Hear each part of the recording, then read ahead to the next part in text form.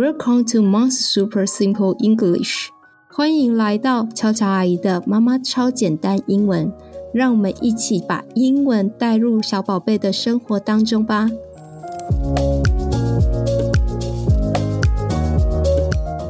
今天要讲的题目是 Sports Day 运动会。11月通常是学校运动会举行的季节，你们家的宝贝是否在这个时间举行运动会呢？接下来让我们来分享以下的句子。The school sports day will take place in November. Will you be participating in any sports events? If you will, I hope you do great in the game. If you will not, let us join the cheerleading team together. 接下来说明以下句子。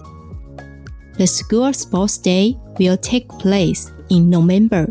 学校的运动会将在11月举行。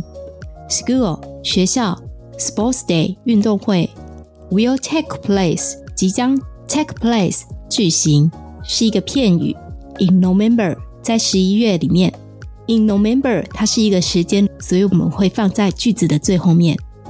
Will you be participating in any sports events? 你有参加任何的运动项目吗？ Will you be 你会做什么事情吗？用在未来，这里指即将要来到的 Sports Day。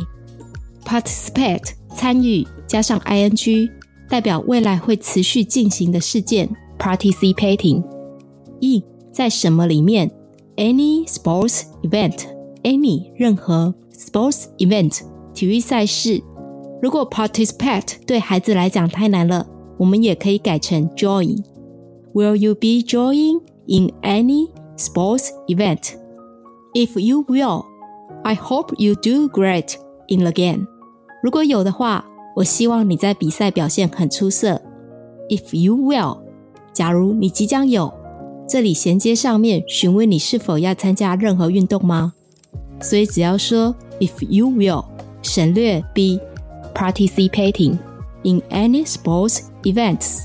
I, 我hope 希望 you 你 I hope you do great 我希望你表现很出色 in the game 在这个比赛里面。 If you will not, let us join the cheerleading team together. 如果没有的话，让我们一起当啦啦队吧。